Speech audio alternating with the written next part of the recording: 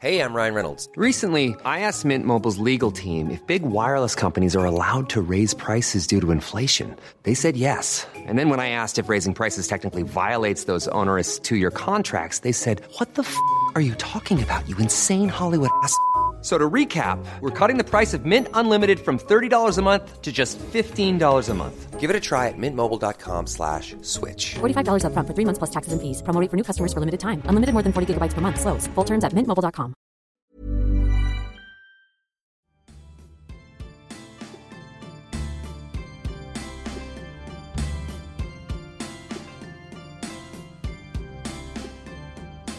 Good morning. Welcome to another episode of Rondelle 55's Old School Music Review Podcast. This morning it's about the Doo-Wop groups, and I'll feature the Five Winks. They were a 1950s Doo-Wop group that consisted of members that became stars in future groups, and the group also evolved into the dubs.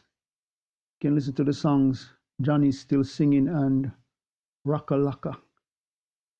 They were active beginning in the mid-1950s, working for the label King Records. And they were also known as the Five Stars. They originated in New York in the US.